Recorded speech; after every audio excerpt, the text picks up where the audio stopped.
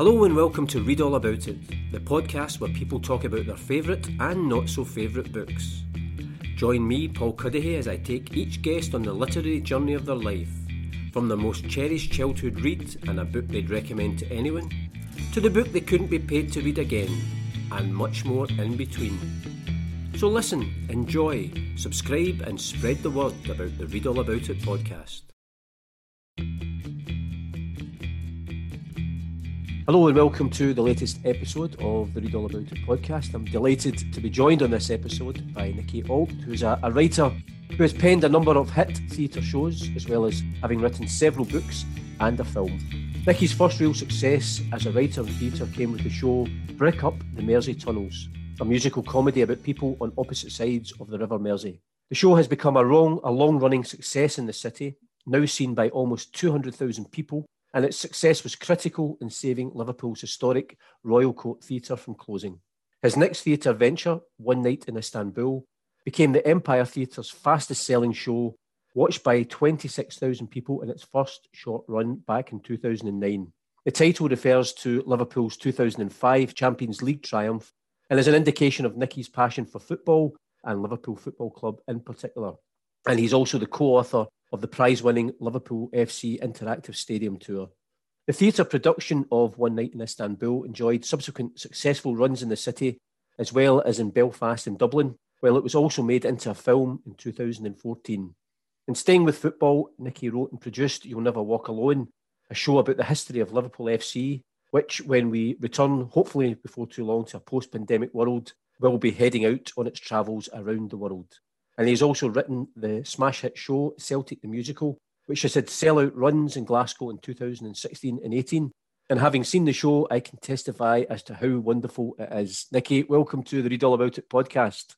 Hi, Paul. Nice to see you. Good to see you in these strange times. Yeah, I mean, obviously it is strange times, and I mentioned there about one of your real passions in terms of football, and you've been able to bring that to the theatre. But as a writer, and theatre's such a big part of what you've done, it must have been a frustrating time because obviously theatres have closed, so there's no vehicle for you either with what you've done or for new work to be able to show that to the world. Yeah, it is difficult times, but there's always somebody worse off, and I do live by that mantra because. You see a lot of media is thrown at us today, and you see a lot of stories from around the world. You see wars and people in famine and stuff. At the end of the day, no matter what people think, your average citizen in the country we live in here, in Scotland, England, wherever we are on this island here, most of us are still decently well off. Even if we're unemployed in a flat somewhere and the welfare is paying, we're better off than people in the world who are starving and stuff. So I always have that attitude about shows. And I think some people in theatre, what I've noticed is they tend to get a little bit too serious about theatre. They get really involved in it. It's like it's their whole life. And then when something like this happens, their life sort of caves in. They've got no theatre. They can't act. They can't produce. To me, it's become my job and what I do. And it's not good. But at the end of the day, it's not the end of the world. And, things will move on and we'll get back to it again. So... Because one of the things when I've mentioned some of the shows, and I think the first time I met you is when I came down to see the You'll Never Walk Alone down in Liverpool. And I think one of the things that always strikes me about the work that you've done is I think it's so accessible, but I think it's bringing a lot of people into the theatre that maybe otherwise would think, I'm not sure if theatre's for me. And I've seen it up here in Glasgow with Celtic the Musical. People absolutely love, what you're doing and what you're giving them. And it's bringing a whole different audience to theatre. That was the whole idea why I went into theatre, Paul. At first, all I wanted to do was maybe write some stuff for TV and write some books. And I never attacked it any differently than that. And one of the things I watched many years ago was The Sopranos, and I loved that show. I loved it to such a degree. I probably watched the whole series, I think 4 times now.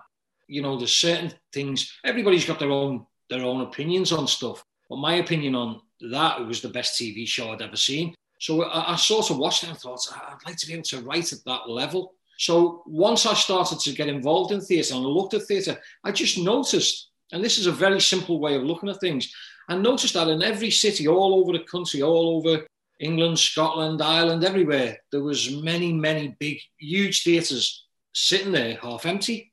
I looked at the theatres and I thought, there's all these huge empty theatres. And I was asking a lot of people said no, they didn't really go to theatre. And the answer always was, they don't really cater or do anything for me or for us. So I thought, what do all the people I mainly know, what do they mainly like in cities like Glasgow and Liverpool? You know, apart from life itself and, you know, general creativity, whether you like books, you like TV, a lot of people love football. So I thought, well, okay, introduce the football to the theatre. I got a couple of theatre managers who said to me, I'm not bringing a load of hairy-arsed kind of football fans into my theatre. And this is what I used to hear a lot at the beginning. I pushed on and I could see that football, especially in the English Premiership, was going very corporate. It was becoming a business level where a lot of people in, say, Liverpool had grown up with just Liverpool and Everton, and it was just those football clubs and nothing else. Suddenly their football clubs, they didn't feel part of it. It was like so much big business from around the world was getting involved that people felt slightly disenfranchised. So I thought, give them something in the theatre, like their very best moments or something about being a fan or a journey they went on. Because I think a lot of the most interesting aspects of football, it's not what happens on the pitch. It's all the football culture and what happens outside. I've always thought that. I think even during, without me getting too sidetracked, I think during this lockdown, one thing I've realised is how much I love football culture as opposed to thinking I just love football. I realised how big it was, the culture thing, the being outside the stadiums, the buying into pies and a few drinks. It was all of the thing around the game. So I tried to introduce that to the theatre. And I still don't think, I think with me, I don't even think it's been done enough because a lot of theatres were still sat empty. I approached my local theatre, the Everyman and Playhouse, which is the local funded theatre in Liverpool. Glasgow will have its own funded theatres. I'm not sure what the funded theatres are in Glasgow. And they were not interested. So what I had to do was I had to raise the money. I did a show, the One Night in Istanbul thing.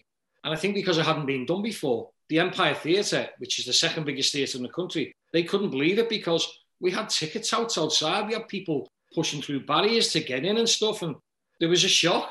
If I probably could go on and just make a living from doing football club histories. I was supposed to maybe do Arsenal's or West Ham's, I think, next after Celtic and Liverpool. You know, take a lot of research and do it. And you have to have that hardcore fan base where, I said it for a reason, where the fans of around those stadiums and around those football clubs have grown up with it. It's their culture. And I think if you feed that back into people, people will go into the theatre to hear their own stories, because at the end of the day, they're not my stories. I can tell my own stories through that medium, but they're people's stories. So I think theatre misses a big trick. I think a lot of theatres still all over the country are not grasping onto the fact that give the people what they want, not what the production manager or the director, creative director wants. Often you get theatres and it goes by what the creative director of that theatre wants to put on. And that's no good. And I've approached theatres and told them this, but I think they look at me and think, he's a bit of a know-all. We've been in theatre 20 years. What does he know? And so there you go. So that's why I've had to push on privately and sort of produce these things too. But realistically, I would love theatres themselves to commission me and give them the job. It'd be much easier for me. Because the thing is, there's a place for both. You know, obviously some of the things that they're commissioning, there's an audience there. But as you say, as you've shown, and again up in Glasgow, the Celtic the Musical, twice it's been on, it's shown that there's people who want to go to the theatre, as you say, to see their stories, to see their family stories, to see that history and culture. Probably frustrating, I think, the last year in terms of football, because obviously Liverpool had that brilliant title triumph the first time in 30 years. Celtic won 9 in a row. And both, You'll Never Walk Alone and Celtic the Musical, would they been able to incorporate that and celebrate it? But, we haven't been able to do that either in Glasgow or Liverpool.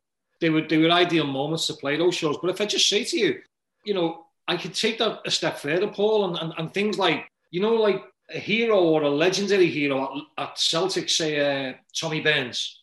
I always loved that footballer because I always felt, and a number of us down here felt, people in Glasgow wouldn't really know this, but he had his testimonial game against Liverpool. And I remember Tommy Burns, he really was like a fan on the pitch. And he's a story you could tell in a theatre or to a number of people. So I did often think about writing something about Tommy Burns. It may not be that huge Celtic audience, but there's so many different stories here within football itself that don't resonate just on a football pitch. They resonate also about people's lives, how they've lived, what they did in and around football, that I could literally just write that stuff till a day I die. I easily could.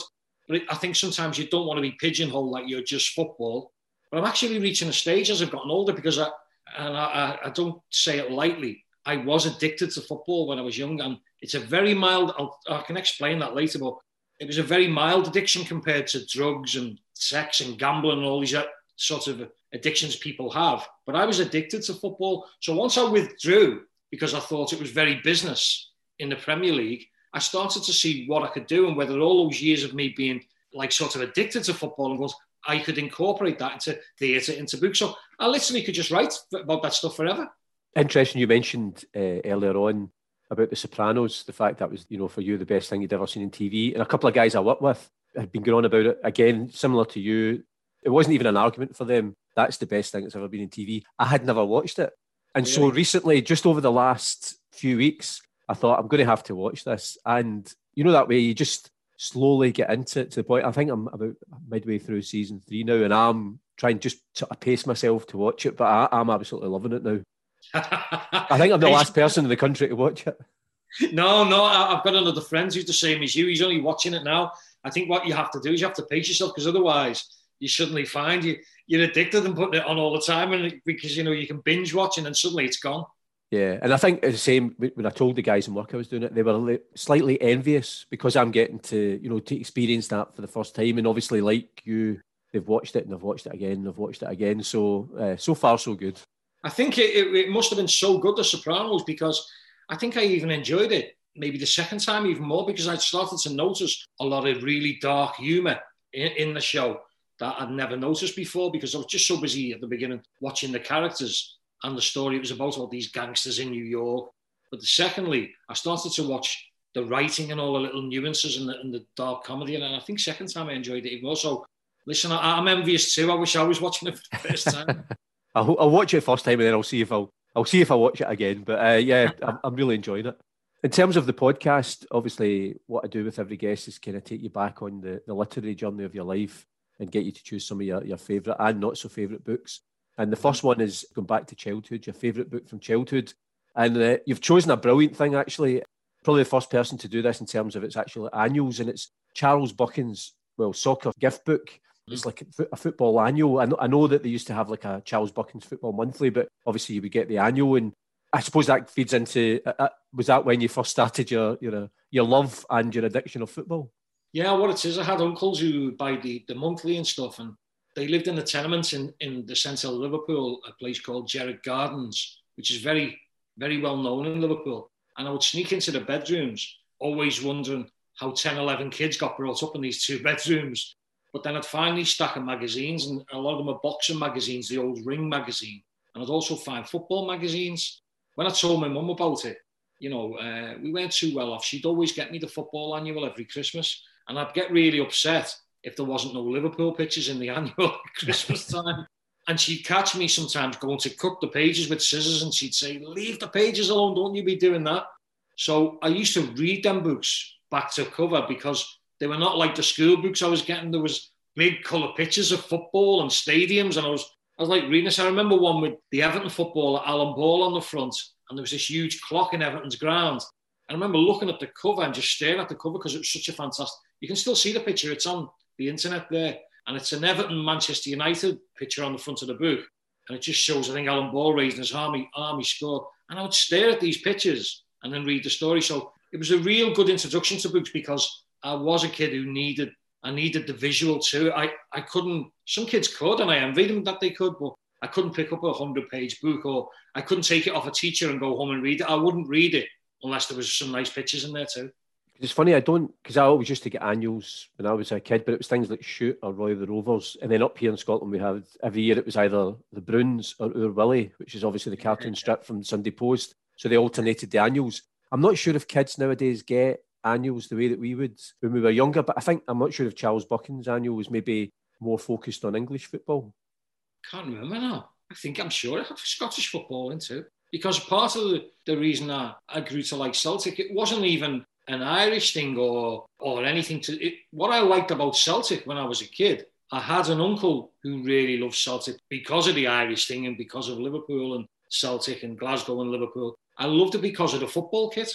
And I remember Celtic's football kit jumping off the page, the green and white stripes, and going, whoa, look at the colour of that football kit. And I think that's where then it sort of I wanted to watch some of the games with that green football kit on TV, but I think we only had a black and white TV anyway.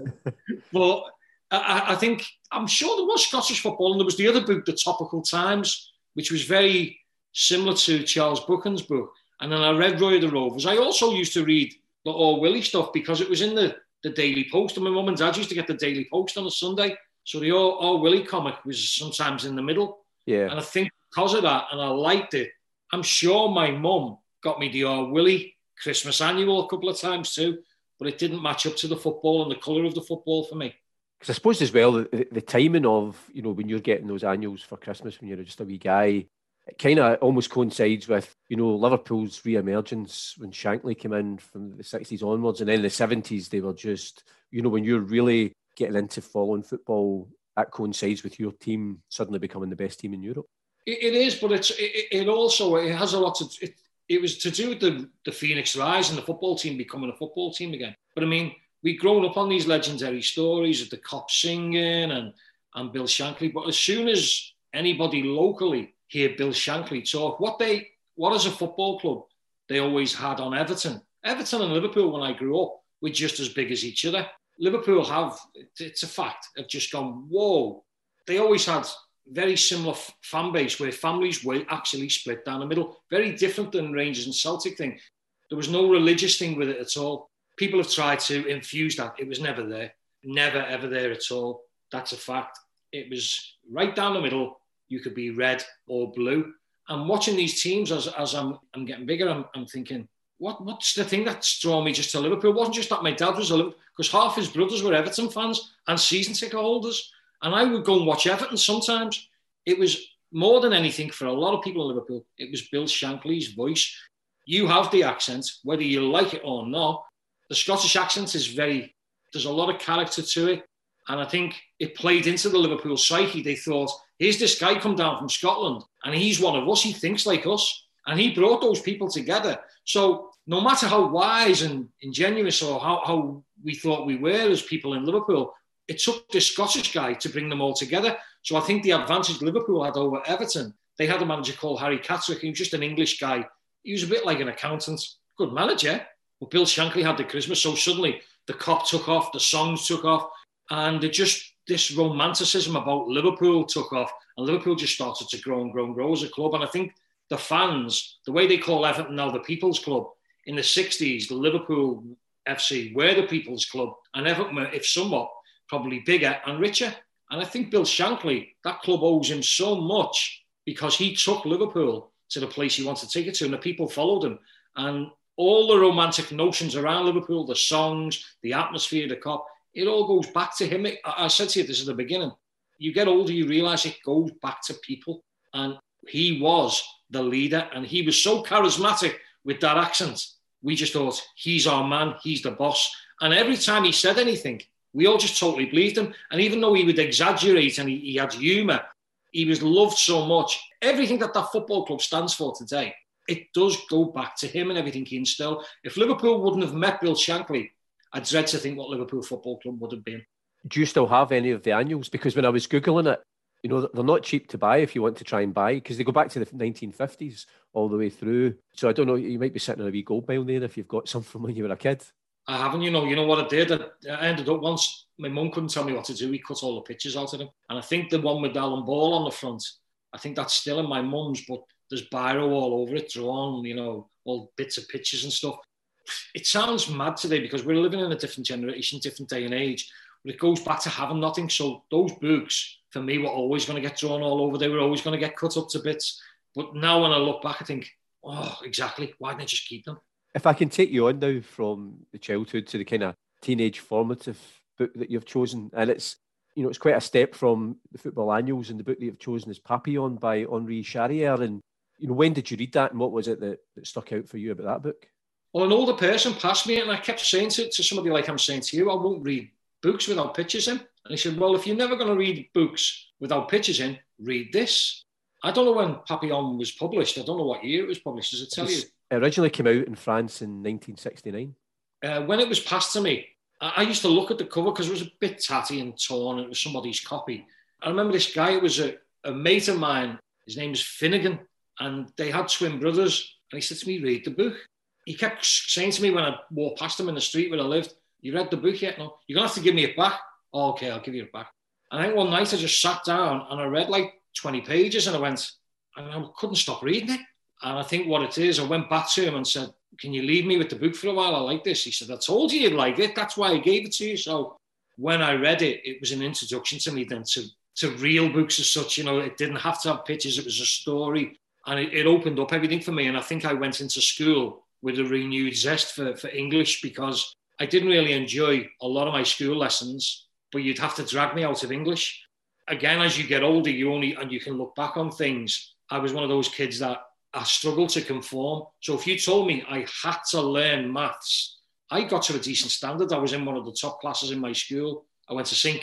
Kevin's Catholic Comprehensive, which had 2,500 boys, which was the biggest Catholic boys' school in Europe. It was like a huge, massive prison, this place, because the kids were nuts. They were all mad. So you'd find, because you learn to look after yourself, I started to look at English in a different light because of this book. So it wasn't the teacher. It was because this lad had given me this book. So I started to read books. So I told the teacher, the English teacher, who was an Irish teacher called Mr. MacDonald, I said, I love this book. Can't we do something like this? No, we can't. And they were giving us Macbeth and stuff. And I was like, oh, and I had no interest. And I was reading all this, ye said this, and you know, in that old Shakespearean language. And I just didn't want to read it. So this almost ruined it for me, because the school wouldn't read anything like Papillon. They were forcing those other books onto us. And I then started to see school as, that's school stuff. That's our stuff. And so I would go to people who I knew and said, you got anything like this? And then I would carry on reading and educating that way. But the stuff we were doing in school, because I wasn't good at conforming, I struggled to listen. I still passed an O-level at GCSE in English, only because I loved English so much. But I wish somebody had passed us more books in school like that one. Yeah, I think that's key, because quite often, particularly with this question, when people choose a book, it's often being a teacher who's given somebody the right book. Sometimes I think as well as if you can find the right book, it's not that people don't like reading, it's just maybe they haven't found the right book. It's everything. And I think sometimes even, I don't know what it was like in your school, but could be disciplined quite easy by somebody with a really hard Scouse accent. I don't think I've told you this story, Paul, but I'll quickly tell you because it's very interesting. Now, my main sports teacher was Mr. Murphy. He's been a scout for Celtic for years. Did I tell you the story about meeting him outside Celtic Park? No. Very, very weird moment for me, and it's involved with books and writing. That guy was on my case constantly for years. This is a guy who walked into school with a Celtic bobble hat on every morning for football, for training, for games, as we called sports, was games then. And he was always on my case because I was like naughty, I wouldn't conform, I could play football. And he said to me, you know, you can go and be a footballer and stuff. And we'd have an argument about Kevin Keegan and Kenny Dalglish at the time. The reason I'm saying this, that guy was always on me. And I never listened. Suddenly, after we had Celtic the musical, the play, I'm walking outside Celtic Park when Celtic played Barcelona one night. And this guy shouted me, this old guy, like 80 years of age, just shouted me through the crowd. And I'm going, what's that guy? Who's that? What's that? Nicky. And I walked up to him and he went to me, I cannot believe you've written Celtic the musical. Do you know what, Paul? It was one of the most surreal moments in my life. I know it's a little bit off topic, but it's to do with teachers. And that guy said to me, I knew there was something in you. He said, but I didn't think it was this. And so that was a really weird moment. But anyway, just jumping back, I'll reiterate, I'll tell you that story one day because it was an amazing thing to happen to me outside Celtic's football ground. But anyway, teachers introducing you to the right stuff and adults introducing people to the right stuff, or anybody introducing you, it's everything. And the Papillon book was perfect for me because it was a whole load of adventures. And I thought, I didn't know you could do this without pictures. And suddenly I was in the book and I was upstairs in the bedroom. And my mum and dad were like, what's going on with you? And I'm like, because I was always outside of the house playing outside. And I went, this book. And they were really happy I was reading it. And anyway, to cut a long story short, because it is a good ending to this story, I went to Mr. MacDonald, my English teacher, who was from Ireland, and said, can't we have anything like this? He was all Shakespeare. No. I ended up being quite disobedient in his class and having trouble with him. And he was reporting me to the headmaster and stuff like that. We found out only like 20 years later on that guy probably could have given me some kind of literature, but it would have been the right literature for a school. We found out he was in the IRA. which was weird. And so I thought to myself, I'm going to this guy, get me some books about Papillon. He probably wants to bring me all these revolutionary tales about Che Guevara and all kinds. So he was hiding this, what was going on in his other life. This is what they found out of the guy. But he was my English teacher probably for about 3-4 years. And I think your connection with a teacher can be very important when you're at school. And for that guy, that Mr. Murphy that you meet outside Celtic Park, obviously for you, it's like an amazing, surreal experience. But for him to then be thinking back when he remembers you as a wee guy and, as you say, on your case, but for the right reasons, it must be something that he's quite chuffed about as well when he sees the fact that you've then written this successful show about a club that he loves. He's overjoyed. I've been up to his house to see him. He lives about 3-4 miles from me in Formby. And he's in really good condition for his age. He's like 80 now, but he ended up being the headmaster of the school, St. Kevin's, which, as I say, at one time was the biggest boys' school in Europe. And I think he couldn't believe it. It's not nice to say this. He started to cry. And for an old Glaswegian guy, he was in tears and he said to me, I can't believe what you've done. So this show that was supposed to be on now, that's just been cancelled, he was coming up to see the show, yeah. And yeah, I suppose those are the moments, as you say, in your career that really make it all worthwhile and so special, because obviously the shows and everything, the success of it, but then just when you get those wee personal moments, you're just thinking it makes it all worthwhile. Did you imagine it? You know what, Paul? It'll be a moment I'll remember till my dying day, because there was 60,000 people. They played Barcelona. It was that game, I think Celtic got beat 3 or 4-1, but it was that guy. I remember if Neymar was diving all over the place and the crowd were getting really annoyed with him. And then when I just seen him outside and I heard this voice, I couldn't believe it, because I hadn't seen him for probably 30 years. And he virtually looked the same to me. And he just seen me, he shouted me. We've stayed in touch since. It was an amazing moment. I'm just wondering whether then, if he recognised you after all those years, did you, he must have looked a bit rough when you were at school.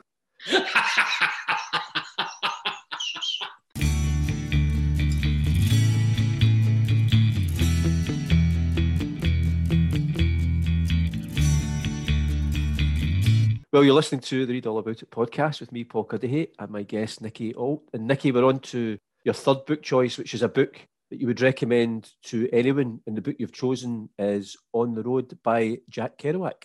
I just thought it was written very in a real offbeat style. It was sort of like Me or You. It's like you walking into work one morning and just talking about your journey and where you're going to. It was I like that offbeat style of it. It was like he was making it up as he went along. And I read somewhere about him writing the whole book in a few weeks, which you could only do if you wrote in an offbeat style. And I just liked the nature of it and the way it spoke, and had a very 60s feel to it.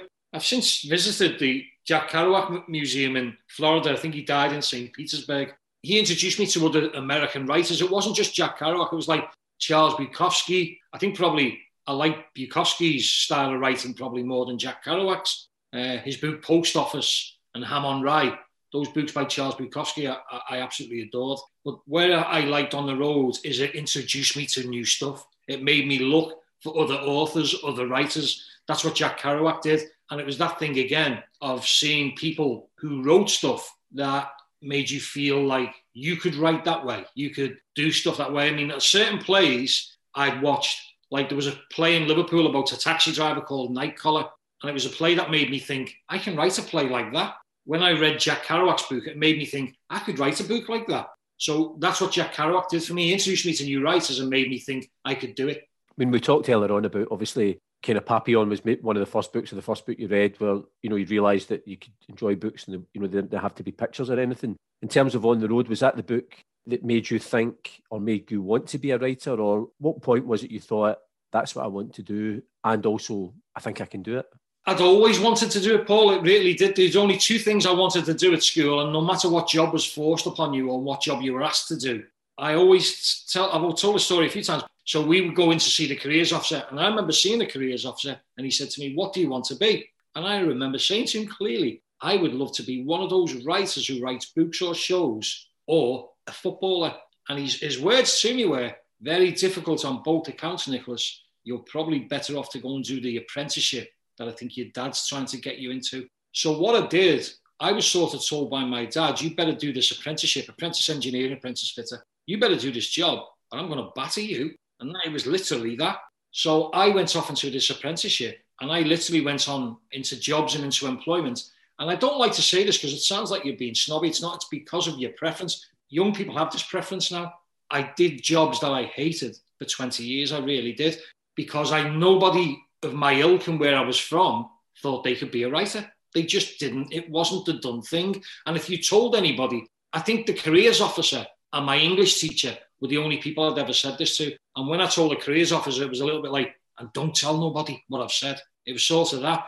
And then I'd won a couple of shows by sending poems and stuff. And then when they'd send me a prize or say, can we put this in the paper? It was like, no, don't tell nobody. Because it was like this thing to do in a working class area. Like, you want to be a writer? What? It was like a Ponzi thing to do. It was like, it wasn't for us. What happened when I had my addiction to football and I was literally following football 42 games a season? I would always be carrying these little books and scripts with me. Jack Kerouac would often be one in his other books too. It was a gradual breakthrough for me, Paul. I reached 40 and I went, if I don't do this, the football thing is gone. If I don't do this writing thing, it's going to hurt me. Well, I'm going to be old. I'm going to be on my deathbed one day and it's going to hurt me so much. So I went back to Liverpool Uni, night school, to do creative writing and just general creative writing, which was script, book, whatever it entailed. Then you moved on to specialise in whatever one.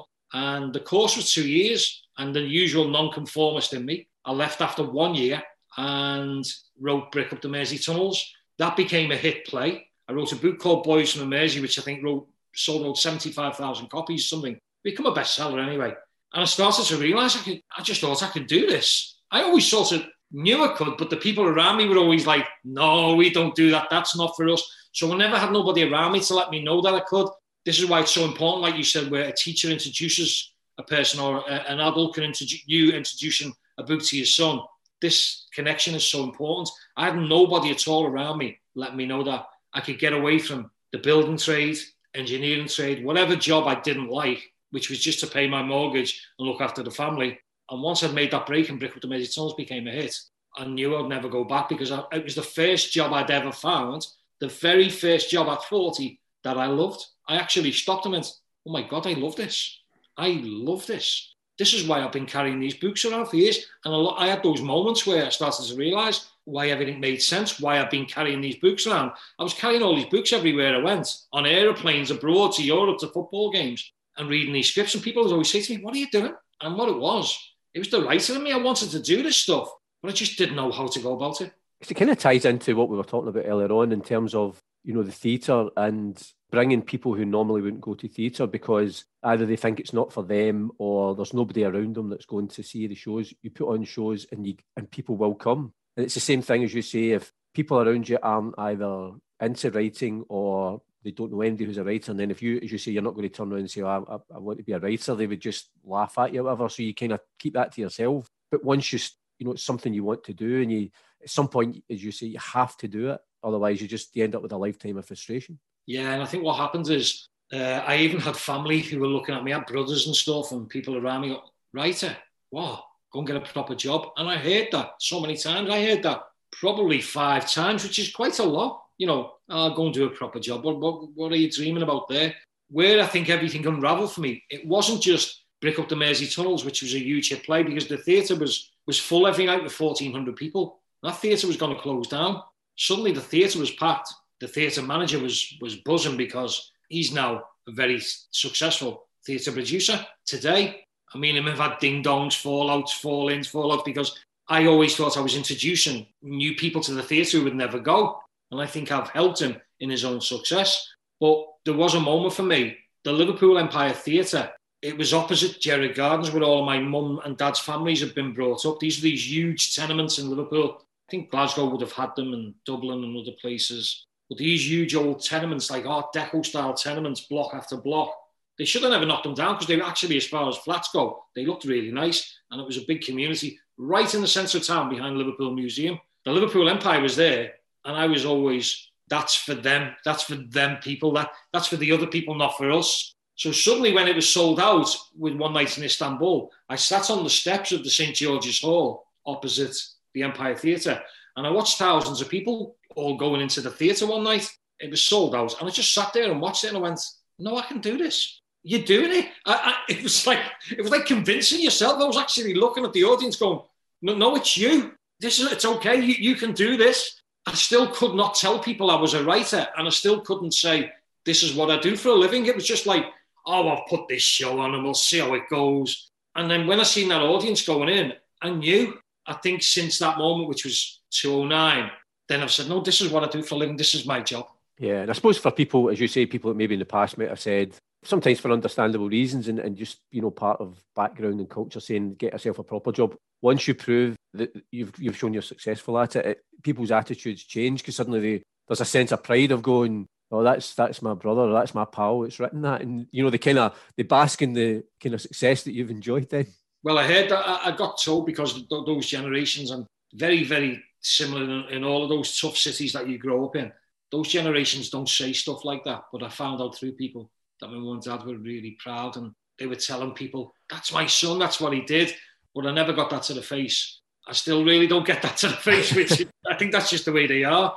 But that was definitely the moment. I'll always remember it because, you know, and I don't want to bring this into it and highlight it in any way, but it was July the 12th, and the Orangemen were marching around the theatre, and the theatre was queuing up, and there was like a little bit of interaction and trouble between the theatre queue and the Orange March. And I'm sat on the steps and I'm thinking, you've caused that. It was a weird moment, but it was actually a moment what also made me say, well, if you've caused that and that audience is there because of something you've written, you are a writer, accept it, tell people that's what you are, because before that, I would never say so. If I'm honest, I still struggle sometimes now. It's bad news. I think it's like ingrained in you. It's bad, really. Because one of the things I'm always curious about is, obviously, if you write a novel, then it goes into shops and people buy it, they read it in the privacy of their own home, so you're never quite sure what the reaction is. But when you're at the theatre and you're there and you're seeing the reaction instantly from the audience to what you've written and it's up there on stage, I mean, obviously when it's a positive reaction, it must be great, but is there a kind of nervousness, because you're, especially at the start, where you're thinking, God, I hope people like this? There is, and I think a lot of it stops a lot of working class people doing stuff. You know, they're very scared of that happening. I think they're so scared of failure that a lot of people won't put their head above the parapet. I think one of the major things in writing books, plays, whatever, is being willing to put your head above the parapet and say, this is what I'm going to do. A lot of people, it does scare a lot of people off, and a lot of people I know who've written plays and want to write plays and have talked to me, they're scared of that happening, and so they don't put their head above the parapet. I think you've got to be willing to take it on the chin. And listen, I've had a couple of plays, people don't hear about them, that were not successful. I put a show on in Ireland that lost money, and it's not a good moment. That moment where something's a success, it can be addictive if you're not careful, because it is a nice moment. But what I would say to you is, I always go back to the thing I was saying to you earlier. You're writing your show. You're not in a war in Syria. You're not looking for a loaf of bread. You haven't got 3 kids on the floor and no job. You haven't just been working in a steel factory in Scotland and Thatcher's closed, or the government's closed the place down. It's not a desperation. You walk away and you say, that hasn't worked, or that was good. So what you tend to do, and I've heard like other people say it, is you tend to put success and failure a little bit in the same bucket. You just sort of go, that's good. So when people come to you and you go, this is fantastic, you're like, oh, no, cheers. The first time with Brick Up the Mersey Tunnels, I was like, whoa, I can't believe this. Look what's going on. Oh, this audience is all singing. This is so good. And then I realised that it's not good because it doesn't last. Any failure or any success now, I do treat it the same way. If anything, to be really truthful, you learn a hell of a lot more from your failures in theatre than you do from your successes. Because when you fail, you see exactly the things, what you've done wrong. When you're having a success, there's a tendency to just go, oh, everyone loves it, it's okay. I suppose it's because there's always that thing, you hear it in football, never get too carried away or too high with the success and never get too low with the defeats, because you can always change things, something else will happen, but you just need to kind of keep on an even keel, which I suppose is good advice in general for anything. It's great advice in general for anything. I mean, you know, I don't want to cause you no pain, but I mean, who'd ever believe Celtic were going to have a season like this? Who'd have ever believed it? So I think when you've had a treble, 3 trebles on the run in football, everybody's just going, well, look at this. The only thing Celtic probably needed to add to it in a football term is European success. Anything, a Europa League, the supporters would have went crazy for it. Or who'd have ever seen this coming now? So you have to temper all success with failure and drag them into line. I just think you do. It's to keep your sense about you. I was hoping we'd manage to go through the whole podcast without mentioning this season for Celtic. Ah, that's okay. I'll just edit that bit out. I certainly will. In terms of the podcast, going from a book that you would recommend to anyone, I always ask people for a book that you couldn't be paid to read again. And you mentioned, you didn't give me one book, but you also mentioned, for example, you don't read a lot of fiction. Is it more non-fiction, I take it then, that you prefer to read? I do. I just think that truth is stranger than fiction. When I'm reading something and it's real, I'm like, oh my God, I can't believe this. So when something is actually, it really surprises you and shocks you off the page, and it's a true story. At the moment, I'm reading Sea Wolves, which is a history of the Vikings in Britain, and some of the things they're getting up to, and it's real. I'm just reading about these Vikings, and people go on a lot about the Irish settling parts of the world. I mean, settling huge parts of Glasgow and Liverpool, for instance. But then when I realised that the Vikings had settled Dublin, I'm taking this further back. So I'm going, whoa. So I love the fact that that's real. I'll show you a book here I'm reading at the moment, which is No Hunger in Paradise, which is Michael Calvert. Now, that's truth. That's all about young footballers now and how bad it is for them to make it in the game. And if they don't make it, the downfall of falling off the cliff. So I do mainly read non-fiction, but in exceptional circumstances, I'll read this guy, Elmore Leonard, which is American Crime. But Elmore Leonard is so good that it doesn't matter that it's fiction, because that guy can write. If I probably had to pick a favourite writer of all time, it might have to be this guy, because he writes so lean and so to the point that once I pick up one of his novels, I can't put it down. So I will read fiction, but it's got to be for me, and everybody is different, it's got to be an exceptional writer. Because the one book I mentioned, you did give me one book if you had to choose, and it was the Da Vinci Code by Dan Brown, which I don't even think you managed to finish first time around, so we certainly couldn't pay you to read it again. Well, it was just I was so involved. I mean, and I think people who like stuff like spy novels, they've got to have good levels of concentration. I haven't. If the story doesn't grip me, it's like if I watch something on TV. If somebody says, this is brilliant on TV, I watched Nicole Kidman recently in Big Little Lies, different. And right away I went, production levels are high, this is good, really good. And I loved it because the production levels were so high. Then the other day I'm watching a thing called, and you may like it, a lot of people may like it, Succession with Brian Cox in. And people have gone on about how brilliant it is. But I didn't like the characters from episode 2. And I just gave up on it because I didn't like the people involved. So a lot of it goes back to this and the Da Vinci Code and anything to do with spies. I don't like anything to do with spies. Anything that's quite complicated or involved. I like a story where it says, a guy who was poor, he became a boxer, he had a big house, he lost the big house, and there's all these crazy things happening. It's like a journey like this, like the Cinderella Man, that movie and stuff. So anything that gets too complicated, especially if it's fiction, I don't think you've got the time in your life to read it, the years, because you're reading somebody's story, and I'll read anybody's story. But if it's somebody's story and it's complicated, or it starts to get a little bit complicated and starts to say this and that, and this is happening because of that, I'm thinking, well, it's mainly made up, this stuff. I lose interest really quickly. Because my Dan Brown story is, I used to, sometimes when you do wee events at libraries or book readings, and my line always was, I want to become Scotland's answer to Dan Brown. And okay. A wee woman said to me once, she said, oh son, you want to be able to write better than that? And I said to her, look, you're missing the point. I said, whatever I write, sell 1 million copies, and then after that I can bother about the quality. But if I just say to you, see, somebody like Dan Brown or somebody who can write to that level, I haven't got that thought process that can take me to that deep level. For me, it's got to be quite light where it's an easy read, so I can lose interest really easy. And look, it's like humour. Everybody has different tastes. So I think even with writers, and I would imagine Dan Brown has probably written books I would really, really like because he's a very successful author. But I'm just giving that book as a really successful book. I know it's very successful, but I just didn't get over the cliff with it. So as I'm reading it, like watching something on TV, if you don't get over that little cliff where you continue with it, it's next. And I think that's what it's like. I won't, if I'm not really loving something very, very quickly, I give up really quickly. I do, because I just know there's that much stuff out there that you can grab hold of to read or to watch. Yeah, because I'm always interested when I ask people that, because either I'm a bit like you. If I start reading a book, I probably read majority of things that I read are fiction rather than non-fiction. But if I don't get into it, then I'll put it aside, because there's always another book you can read. There's always another book you can read. You can always go back to it and have another go. But I don't persevere, because I know some people, if they start a book, they feel they need to finish it. I'm just not like that at all. Yeah, but we're spoilt, aren't we? We have that much stuff now available. There's that many books, that many TV channels. There's that much stuff coming at me. We've basically got now a cinema in the house, haven't we, really? We've got Netflix, we've got Prime. There's so much now coming at you that I think we are in a day and age where you can be choosy, probably me and you now. If we went back to when we were 10 or 11 or 15, what book is in the house? I don't know, Delia Smith's Cookery book. Maybe I'll try and read that because there's nothing to read.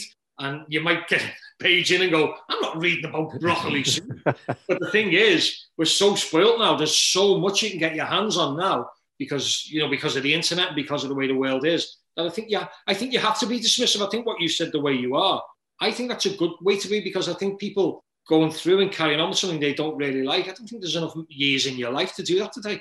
I always equate reading with enjoyment as well. But it's also, when I was saying to you, I've just started watching The Sopranos because I don't watch a lot of TV, partly because I always feel when I'm watching TV, I should be doing something else, whether it's reading or writing. Yeah. So, a lot of things that people are here talking about, different series, I know of them, but I haven't watched them because I just don't want to tie myself into too much TV. So I'll probably watch that Succession in about 5 years' time or something. That's a good way to be. No, I think a really good way to be now is look at all the reviews, hear the reviews of people and then say, okay, I think I'll read the book now. Even if it's, sometimes there's things that are exceptional. Maybe you're going on about that book. It was Shuggie Bain. The one that won the Booker Prize. Yeah, Shuggie Bain, yeah. Now, I think sometimes if there's something that really jumps out at you that you think, I'll like this, then you'll dive straight on it. But what I tend to do now is I'll have a cooling off period. If everybody's told me it's good, okay, I'll give it a watch. If everybody's told me it's a good read, I'll give it a read. And now it's a dreaded word to some people, where you pick up these books on Amazon a year, 2 years later for £2. So I pick up so many of those Elmore Leonard books I have there for next to nothing now, because he's a writer mainly from 20 years ago, 30 years ago. So I think it's a good way to be, is to just be dismissive. If you're not enjoying something, why bother with it? There's not much stuff coming at you now. Well, we're on to the last question in the podcast, and that's either the last book you read or a book you're currently reading. And you mentioned a couple that you're reading just now, but the one you'd chosen for me is a book called Say Nothing, a true story of murder and memory in Northern Ireland by Patrick Radden Keefe. And what was it about that book that A, made you want to read it, and B, has stuck with you? Well, I read a lot of books on the Troubles, because as a kid growing up, I could see it on the TV. The two main things I remember on the TV as a kid were the Apollo moon landings and those rockets taking off from when they take off from NASA, and you'd be looking going, what one is this? Oh, it's Apollo 10 or whatever. And the other thing I remember every night on the news was riots in Belfast and Derry and places, and all of these, trucks overturned, and there was fire and flames everywhere. And my mum, they'd say to us, and family members, they'd say to us, you're lucky you weren't born there. So I grew up with a real interest in the Troubles, and, very similar to Glasgow, we had that Catholic Protestant thing going on, that Irish sort of and Presbyterian thing going on, where we had marches and all that stuff, which has died out here now, virtually died out, which is really good. I know to a certain degree it hasn't in Glasgow to some level, but very interested in it. So later on, I made it my duty to go around Belfast and Derry and have a look at where these atrocities, battles, things had taken place, whatever you want to call them. So I read a lot of books, and after a while, after you've read maybe 10 books, 15 books, it can become quite boring, because you think, well, I've read that before, I've read this before, I've read that before. So I hadn't read anything for a number of years, so I just sent a message out on social media, and a number of people who were involved in the struggle, both sides of the fence, told me about that book. And I thought, because even the other side of the fence had told me about that book, which they would often say it was biased, I wanted to pick up that book. But what I wanted to read about, Paul, is I wanted to read about the female perspective, and a lot of that book is about Dolores Price, which I thought was very, very strange, that young girl growing up with a Republican background, growing up in Belfast in those times. And a lot of that book is about her, and a lot of that book unravels the answers that were never answered, the things that never came to the fore, about whether Gerry Adams was IRA, which is way beyond proven, especially in that book, because Dolores knew him so well. And Dolores got into a lot of trouble because she always just spoke the truth. I think she ended up an alcoholic. She died recently, a few years back and stuff. But I wanted to read her perspective. But the great thing with that book was, it's a bit like the other one I read was Voices from Beyond the Grave. And it literally gives you a lot of the answers of why the Troubles happened, the people who got involved, why they got involved, what it was like. So it it sort of educated me about all of those things I'd seen on the news as a kid. And it sort of put a stamp on how bad it must have been to grow up right in the middle of all of that stuff. So that book, I think, is as good a book on summing up why I was glad, and I can say it now, because when we were kids, we used to say, imagine living there, all of those battles going on, it must be so exciting, boom, boom, boom, boom, boom. You get older and you think, I'm so glad I wasn't involved in that, because you don't know what would have happened to you. So I think that book told that story really, really well. Because it's interesting, you say, I think he's based, I'm not sure if he's American, he's based in America, because one of the previous guests on the podcast, a guy called Aidan McQuaid, and first of all, he'd chosen one of his children's books. It was a book, I think, called The Hound of Ulster by Rosemary Sutcliffe, who was an English writer. And then we got on to talking about, he said some of the best books that he'd read about Ireland, about Irish history, about the more recent history of the Troubles, were written from people who, were English or American, or, that had an outside perspective, that were able to maybe just have that step back and to maybe be more objective in how they were looking at it. That obviously if you are, from the country, you have a different perspective and a different view of how things were, and so tell a different story. It's very, very true. And if I take it to you from my own perspective, where I was quite fanatical about football when I was growing up until 10, 15 years ago, you tend to think only your football club is fanatical with all those songs like you. Then you go and see other football clubs and you go, hang on a minute. The first one I went to see that wasn't my football club, the Celtic Football Club. I went, hang on, these have got loads and loads of songs and loads of fanatical supporters like we have. Okay, so there's more. Then you would go to like West Ham and you find all these EastEnders who are mad about their football club. Then you start to unravel and you think, hang on, it's not just you. So I think the outside perspective is really good. And I think one of the things I really enjoyed about writing the Celtic show is because I was a little bit detached from Glasgow. I wasn't involved in stuff or didn't see stuff that certain people, when the show was on, would tell me, oh, but this. And I thought, well, maybe it was good that I didn't hear those points of view. Are you with me? You realise that more as well. I think if you're a writer or a creative person, you've got to take those outside perspectives into what you're doing, because otherwise you end up, you end up writing from a narrow viewpoint. I think the earliest things I wrote, when I reread them now, they come from a much narrower viewpoint than I have now. So that the person who said that, the writer guy who said that, I think that's a very good point. And I do think you would disagree. I could probably write a book on the East End of Glasgow and people settling in Glasgow and what it. I think the research and the stuff I read, because it interests me because it's a different city than my city. I think I could write that maybe as good as anybody, where somebody would disagree. Whereas I think somebody could write about being in Liverpool maybe better than me. Whereas I always thought in the past they couldn't. Nobody can write that like me. They haven't lived that life. But what I would say is it takes somebody outside. I would agree with that. I think it's a really good point. No, we're almost out of time in terms of the podcast. And just before we finish up, I mean, in terms of, obviously, as you say, there's kind of been limitations in what you can do in terms of travel, and the theatres are closed. But I take it you've still been keeping yourself busy in terms of your writing? Oh, very busy. As soon as we stop here, now I'm straight onto the book again, yeah. So, I mean, I do this full time. So I had to get myself a production company in theatre, which I have, with Sean and Peter, who you've met. I have dabbled with the idea of opening a publishing company. I'm so immersed in this job. There is nothing really that could take me away from this job other than a war, or I'd have to be absolutely penniless and go and jump in an Amazon truck and deliver parcels or something. But I found a job that I love. I'm never going to go away from it. So I'm on this job every single day. And at the moment, I'm pitching something about Salford Docks at the TV. Salford Docks in the 1960s, about a team of docker gangsters. I'm writing that with a Manchester lad called Ian Huff, who lives over in Connecticut in the States. We're busy pitching that at TV. Very, very difficult to get TV work. Very difficult. What do I say my chances are? Seriously, 10%. You do it and you go for it. Theatre at the moment, I'm writing nothing, because I have plays, 5 or 6 plays I've written that haven't been commissioned, that are there. So if I do anything on theatre, it'll be them. I'm working solely on books, I would say, at the moment.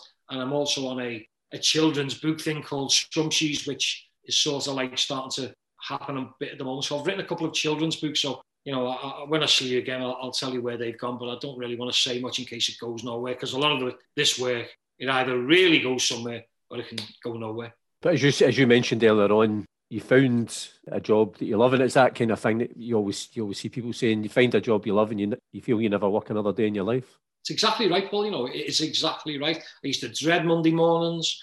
I used to love Friday because, oh my God, thank God work is finished. And it is so true. I get up each day, and honestly, this sounds strange, especially during this lockdown period. Mondays are like Saturdays to me. Saturday just used to be the standalone day for me. Football, 3 o'clock kickoff. It's Saturday. Everything's gone. Leave me alone. We're all going to football. It's different now. I enjoy every day. So when people are saying, oh, I don't like Monday, I don't like Tuesday, I could never, ever face that again, because I'd only face that again if I was absolutely skint. Then sometimes you have no choice. I mean, I'd literally have to be on my uppers. So it's totally true. And that's why I still feel guilty saying I'm a writer-producer, because it doesn't feel like work. So maybe there's something in that. I think maybe when you get the job where you actually don't feel like it's a job, then maybe that's what your aim should be. Yeah, but living the dream. And listen, I'm looking forward to seeing what next you'll be working on, what next you'll be producing. And I mentioned right at the start, I absolutely loved Celtic the Musical. So again, touch wood, hopefully before too long, that returns to the stage as well. Oh, I hope so, Paul. And listen, carry on with what you're doing yourself. But if I get the publishing company up and running, you never know. But you have to be committed fully for something like that. So that's just something at the moment, I think lockdown, the last thing I'd say, lockdown's given a lot of people time to think. And I think what I did in the last 10 years, I got carried along by the theatre thing. I think lockdown's given me a chance to stop and get book projects finished and dip back into a book. And you know what? You do get better, don't you, with practice? No, because I'd stopped writing books for a while. I'm re-editing a book now, realising all the words I put in that I need to put in. I'm going slice. Oh, I've knocked 3,000 words off this book, which I thought was in good nick. I thought this is really good. 3,000 words. I've took it down from 72,000 to 69. Slice. So I think the more practice you get, the better you get at. And as I say, like you said, it is correct. It doesn't feel like a proper job. It doesn't feel like going to work this. It really doesn't. I love it. I'll go out in my car today. I'll drive up to Southport Promenade to get a couple of hours. I'll go for a walk and I'll sit in the car, use the car like an office with the laptop, do a couple of hours in the car, and then I'll come home and go to work again. Well, listen, as I say, I'll look forward to seeing what you produce out of that. But thanks very much, Nicky, for joining me on the Read All About It podcast. I've absolutely loved having a chat with you today about your favourite and not so favourite books. No, thanks, Paul. I'm sorry if I've gone on a little bit. It's a chosen subject. I could go on about it all day. I could do 3 podcasts on it, honestly, I could. Brilliant. I might hold you to that in the future then. Take care, Paul. Thanks for listening to the Read All About It podcast, and I'd love to hear what you thought about it. You can get in touch via Twitter at ReadAllAbout20, on Instagram at ReadAllAboutItPodcast, or you can send an email to readallaboutit@paulcuddihy.com. If you've enjoyed the podcast, subscribe, leave a review and spread the word. If you haven't enjoyed it, say nothing to anybody. But I do hope you can join me, Paul Cuddihy, next time on the Read All About It podcast. And in the meantime, keep reading.